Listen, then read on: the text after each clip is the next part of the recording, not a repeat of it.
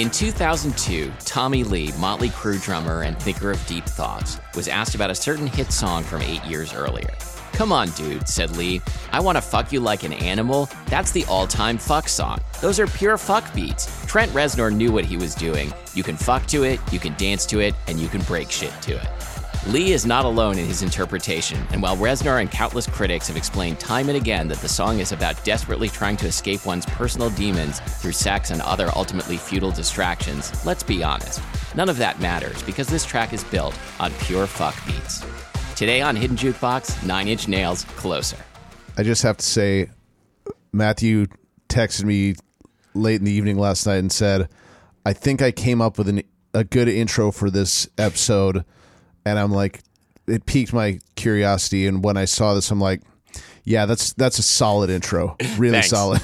Like, I have to do it at the last minute because, like, my brain just won't turn on to, like, come up with an angle for the intro until it's deadline. It's a good angle because I remember hearing this song when I was 14.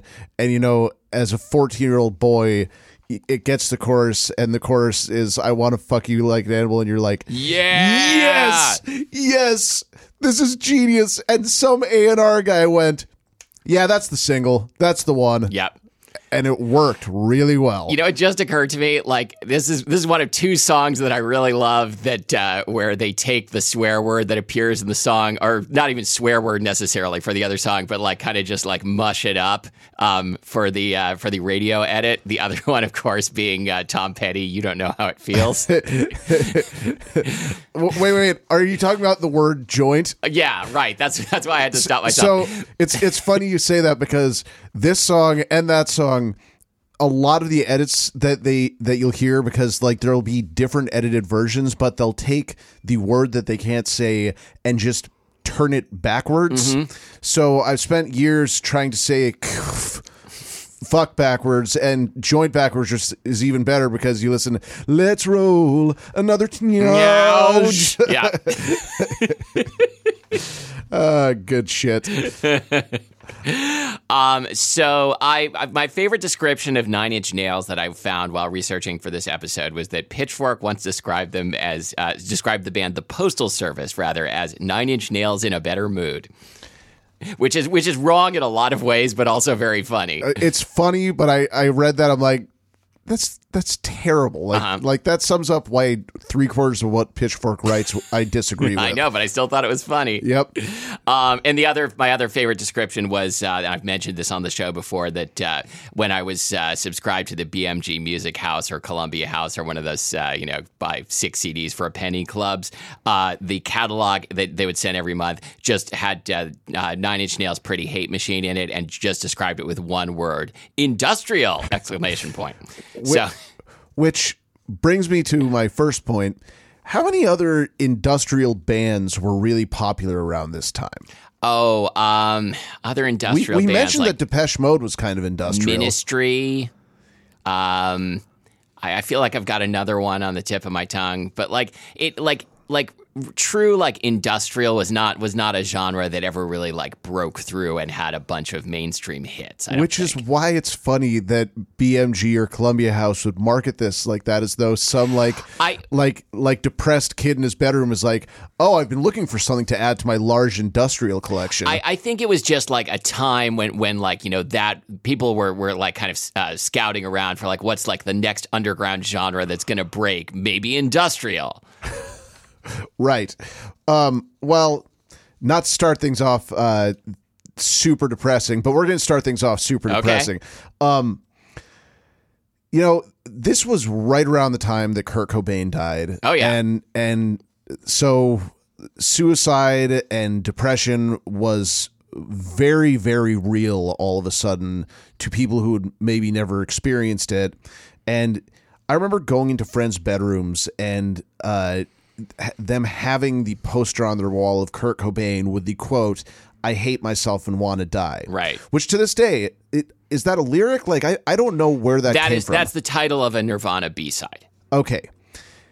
That's really depressing. Yeah. And then this album comes out, and it's basically about sadness and hopelessness, and the whole thing is a concept album about going into a downward spiral. Right. That ends with the song "Hurt," which it's hard to misinterpret those lyrics. Yeah, I have some problems with the lyrics on this album in general, and like Nine Inch Nails lyrics in general. We'll get to this.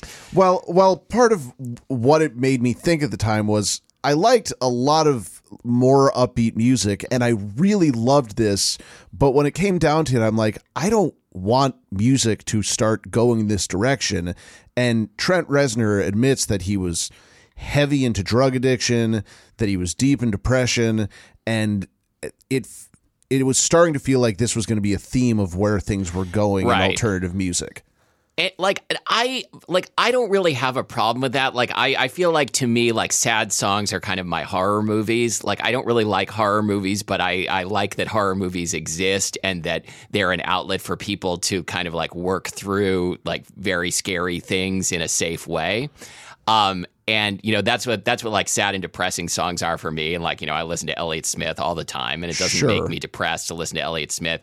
I find the Nine Inch Nails lyrics, which I'm fine with singing along with, like, are so on the nose that they read as a parody of themselves to me. And I know these songs are very meaningful to a lot of people and like, feel very, very real. And I respect that 100%, but they like cross a line for me. Well, and so that brings me to my point with all this is once Trent Reznor went through rehab and cleaned himself up, he has had a amazing career, like about as successful as it gets, especially for a guy who I was worried wasn't going to live much past 1996. And even when people ask him, he describes himself as a pretty happy person. Yeah. Hence his album, Pretty Happy Machine.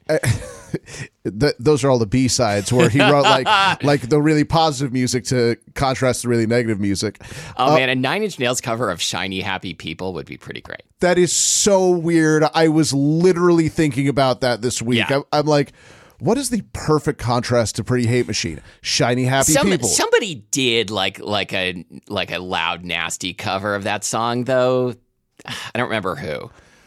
Well, point being that I almost feel like the fact that he kept doing music like this, even when he turned his life around, was pretty happy.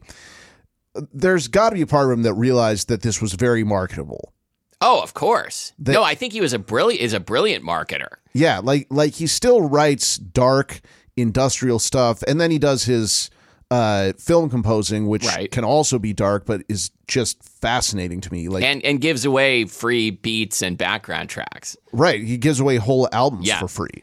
I'm wondering if Trent Reznor is like a candidate for an EGOT, because I'm sure he's won a Grammy. Yeah, has he won an Oscar? I know he's been nominated. Oh yeah, he's won 2 Oscars. Okay, he's won 2 Oscars. Seems like he must have won an Emmy. 2 Oscars because, sorry to interrupt, did you know that he composed the soundtrack to the Disney film Soul? I didn't know that. Like, it's a movie about soul music, and they got him and his writing partner, Atticus Ross, to write the compositions for everything. That seems like a weird choice. And they won best music for that. Could he win a Tony? That's what I'm wondering. I think he could. I think it's well within the realm of possibility. Downward Spiral, the musical. It could absolutely happen. I'm not sure that's what I'd go and see. There'd be like a monkey puppet on stage.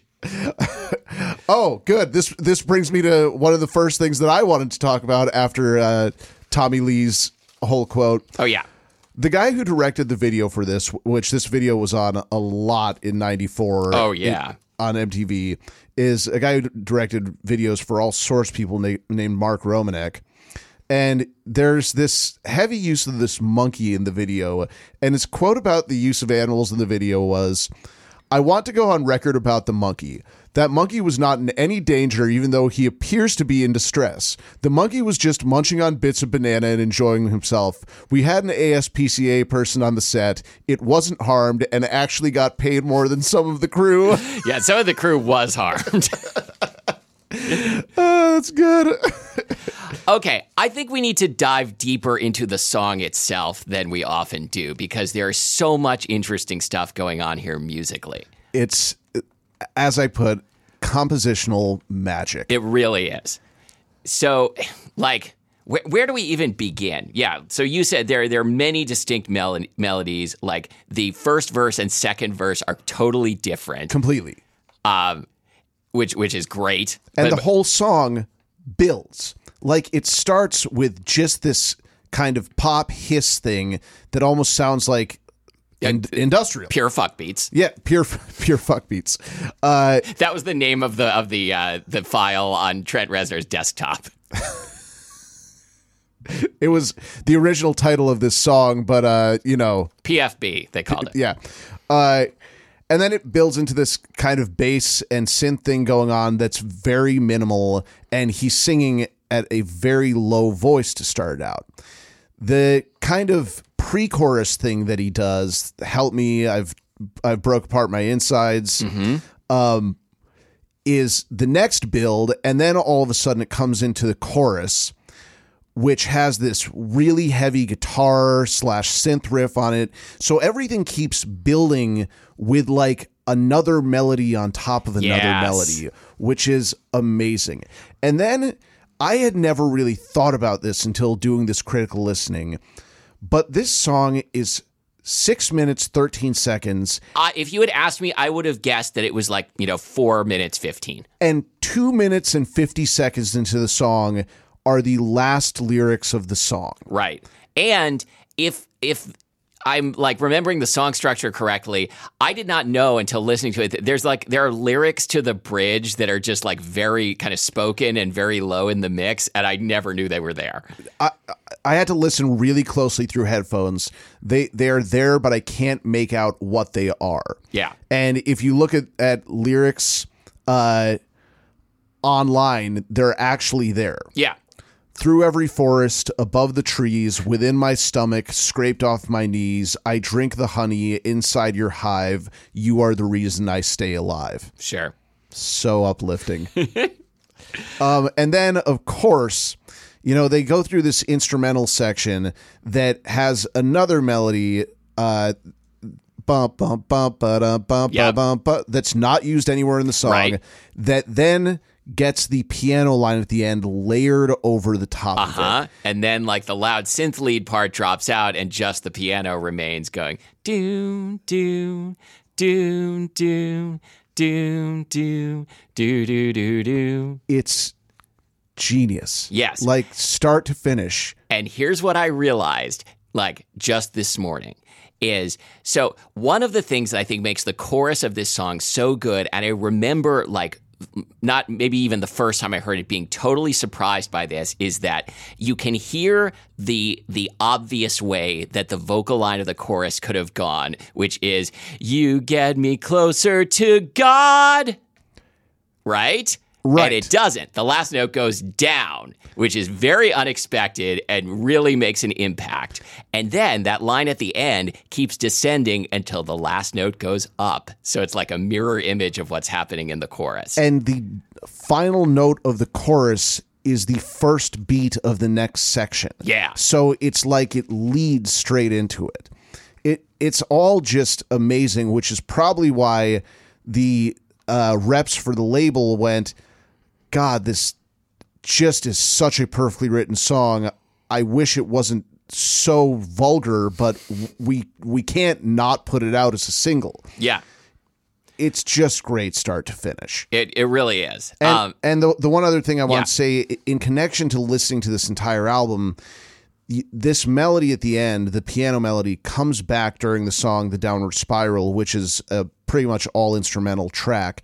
And we've talked many times on this show about how 90s albums were so different from what they do today, because a lot of times it would be created as a whole that was supposed to be listened to start to finish. And this album is very conceptual, and when you listen to it start to finish, it all feels like it fits together. Yeah, absolutely. So let's talk about that fade out again, because the thing it reminded me of is like, what is the other song that famously has a like pretty fade out that is not, a theme that appears near the end and like takes you out of the song? It is Layla. Right? Right. I know there are other examples, but these are the only two that I could come up with off the top of my head. Kind of Hey Jude. Yeah, you're right. But that's a sing along at the end. But like, no, that counts. Well, Layla, they could have faded it out at the very beginning of that instrumental part at the end, and you listen to it on the radio, and they always just play it all the way through, like it's just as important as the rest of the song. This song, the instrumental part, is not just as important. It's like it almost makes the song even better than the parts with lyrics. Yeah, I know what you mean. Let's talk a little bit about the singing, because you mentioned that it starts out really quiet. So a couple of things. First of all, like, I have always thought it was really funny the way he says the word penetrate in the verse, that it's kind of like whispered like a kid saying a bad word. I think this guy had no shame in anything he was saying, but you're kind of right. It kind of sounds that way. And I think the technique that he's using, that like, the two things that I think make Trent Reznor's vocals like Trent Reznor is he's got a very nasal voice. And I mean that in a neutral, admiring sort of way. Like, nasal is not a bad word. And he uses lots of compression. And what that means is, the way I've heard it described best is, it is the sound of like singing when you're trying to lift something heavy. Yeah. And so even when he is singing very quietly at the beginning, it's like he's holding back air, and that gives it a very like intensity. That like you could sing it, try like singing it both ways and see like how flat it is if you don't use compression. So I haven't watched any videos. They're on tour right now, but from what I understand, he can still sing like that to this day. And it shouldn't shock me, considering that this band has been around for over 30 years. But Trent Reznor's 57 years old. Yeah, like, the fact that he can still do Nine Inch Nails tours is amazing to me. I assume, like, I've never seen them live, although I've seen videos. Like, I assume it's very physical. It's very, very physical. I know he used to play like a really cool, like evil looking guitar. He still does. Okay. He still plays keys during a lot of it. Sure. And he still goes so hard in the paint that at a show this week, he hit physical exhaustion, and somebody else had to come up and sing for him for a while. Who did someone go on and say, like, is there like a Reznor tribute band guy in the house? Hold on a second. I got to look at this up. I'm not the same person I was 20 years ago. He said that in 2013. I'll have to look it up later. It was somebody whose name I did not recognize at all. So clearly it's taxing, but he's 57 years old. Yeah, I mean, a couple things. So one thing I would say that you always say, like, that it's good to like know your range if you want to have a long career as a vocalist. And he doesn't sing very high. No, and not I at think all. that is part of what means he can still do these songs. One of the things that I wanted to say about this entire album and this song is, in '92, when he was ready to start recording this, he somehow got the opportunity to buy the house where the Sharon Tate murders occurred. Right. And he moved in for a year and a half, 2 years, set up a studio called Le Pig, which is what was written in blood when the murder scene was discovered. Do you think he has any regrets about this now? I hope so. There is a story about that, actually. He does have some regrets about this for sure. He ran into Sharon Tate's sister at one point, and she basically accused him of using the idea of living in the house to his advantage, right? Like exploiting it. And he claims that he hadn't really even thought about that up to that point, which is like, come on, I mean, on man. the one hand, maybe it was cheap. because it was a murder house. Maybe. I mean, that's reasonable. But Charles Manson was not cool, and like thinking Charles Manson is cool is a real like dumb edgelord thing. Yeah, I don't buy the whole thing. He moved out and they tore the place down. He did say... Did they tear it down because of what he did to it? It's a very good question. He did say that that the first night that he lived in the house, he was terrified, which, again, I don't know. It sounds like exploiting the entire thing, but he still claims that he wasn't. It's hard to say, maybe it was a coincidence that he decided to move into the house where the Sharon Tate murders happened. It kind of fits with the whole persona that he was going for at that time. It does. And like, I do feel like he's grown up like from that and can like, still do like depressing music, but like from a less like angsty teen perspective. And I do like an angsty teen perspective, but you can take it too far. Yeah. You think he leans over to Atticus Ross sometimes and goes, "Did I ever tell you about the time that I lived in the Sharon Tate house?" Yeah, and he's like, "Yes, you've told me 175 times." That was awesome. All right. Anything else you want to say? I never thought of the other thing I was going to say. And that's okay. Well, I want to say that the scope of what Trent Reznor was doing and what he has done is pretty incredible. Like, he's a co-writer of Old Town Road. It's true. Like, because they use a large sample of something that he wrote, I think something off The Fragile, and I think it's from one of the Ghost releases, but that could have been. Oh, right, I think it is from one of the Ghost releases, like something kind of obscure, but apparently he made a bunch of money off it, and he's been kind of super business savvy from the very beginning, like very, very smart dude, which makes sense because he comes from the Reznor family, who are famous for making heaters and air conditioners. Oh, is that true? For years, I'm pretty sure in one of the classrooms I was in, there was a Reznor heater in the corner, and I'm like, oh, that's cool. Like Trent Reznor. What a funny coincidence. It's not a coincidence? It's not a coincidence. In researching this episode, I'm like, oh, it was like his great-grandfather. The company was started in like 1884. Oh, so this his whole career is like founded on HVAC money? Pretty much. Okay. Yeah. Like he's the heir to the HVAC throne. I want some of that HVAC money. He doesn't even need to do the music. It's all kind of a pet project. No, and if you look closely at the lyrics, there's a lot of stuff about heating and ventilation. Actually, this song, Closer, starts with the sound of heating and ventilation going on. That's true.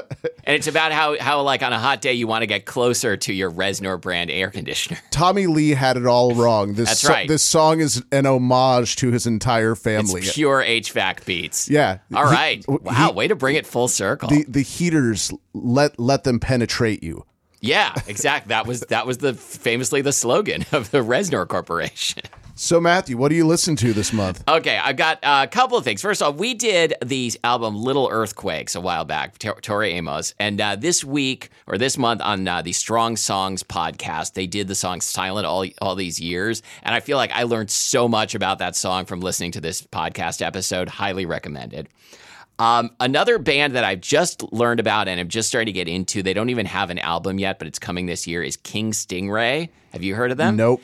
They are from Northern Australia, and they're kind of a surf rock band, but they have Aboriginal and non-Aboriginal members, and their lead singer is an Aboriginal Australian, and like a lot of the lyrics touch on those issues, and it's really like but it's super catchy stuff. Well, considering that Tame Impala and King Gizzard and the Lizard Wizard are both Australian and two of my favorite artists of the last 10 years, I'll pretty much listen to anything that comes out of Australia. Okay, I think you'll like this. I think this is your kind of thing. And then, have you heard the new Joyce Manor album, 40 Ounces to Fresno? I don't even know who Joyce Manor are. Joyce Manor is a pop punk band from like the San Fernando Valley, California, and there is nothing there's nothing really distinguishing about them except that they are fun and write good songs. And this is neither their longest nor their shortest album, and it clocks in at 16 minutes. The album title was based on an autocorrect, and it's just some of their best songs. It's just super catchy, singable pop punk with good playing and good vocals. I have to add in, my girlfriend Lori mentioned to me recently, your brother doesn't strike me as the type of person who's into pop punk. And I'm like, really? You know, I can kind of see where you're coming from. And yet, like, every month there's something that he recommends that's pop punk. Like, the guy absolutely loves pop punk music. I do. Like a lot of like the kind of like flagship pop punk bands like Blink-182 I'm not super into, so maybe that's the vibe that she's getting. Is it because the guy sings like this? I think it's more because they're like aggressively stupid. But they admit it. No, I like some. So I do listen to the other stuff. I don't know. They have an album called "Take Off Your Pants and Jacket." Yes, I know. It's not like they were taking themselves seriously. Right. Anyway, love the stuff. So I went and saw Jack White last week. The show was incredible. The guy has still got it. It's so strange to me that Meg White just was way too terrified to keep playing live, and he owns a stage. Like, he is such a performer. It's amazing to watch him do his thing. And it's like an arena show, but he's constantly calling audibles where it's like goes up to the rest of the band, goes, no, we're gonna do this song, which means that like a light and sound crew who's like ready for a set list all of a sudden has to go, never mind, we're doing this song, and figure it out on the fly, which is really hard to do. So in the process, I went back and listened to the album that he released something like 3 or 4 months ago. Yeah, I've heard a couple songs from it. They were good. It's really good. It's really heavy. It's the songs like kind of hit you in the face, which I wasn't expecting at all. Like, every time a new Jack White album comes out, I'm like, well, it's great that he's prolific, but like sometimes too much can be too much, and he consistently writes good material. That's great. Like, I feel like there used to be just like an expectation that bands would get, or artists would get, less heavy over time, and that just doesn't seem to be a thing as much anymore. Unless you're the Eagles. Unless you're the Eagles? I don't know. It was the first band that popped into my head. I hate the fucking Eagles, man. And then the new Foles record was released on Friday. I know the name Foles. I don't know who they are. Oh, man. They are so great. They're a UK kind of... Sometimes they're hard. Sometimes they're dancey. Sometimes they're funky. And the lead singer has this very distinct UK voice. And when you said the name of the band, like, I imagine like you wouldn't want that to be your band name unless you had like a thick English accent. Oh yeah, totally. Like they're he's kind of got the same thing as the lead singer of Fontaine's DC going on, but they've been around for 15 years now and have released like 10 albums. And what's really strange is they got their keyboard player quit in the last year before they recorded this album, and the album is really keyboard heavy. Okay. So I don't know who picked it up, if they hired somebody or if somebody in the band is playing it, but it's a really great album so far, and I highly recommend it, and I just got tickets because they're coming to town. Okay. If I want to listen to a Foles, should I start with the newest one? I would start with What Went Down. Okay. It came out almost 10 years ago, and it's fantastic start to finish. All right. Tell the people where they can find us.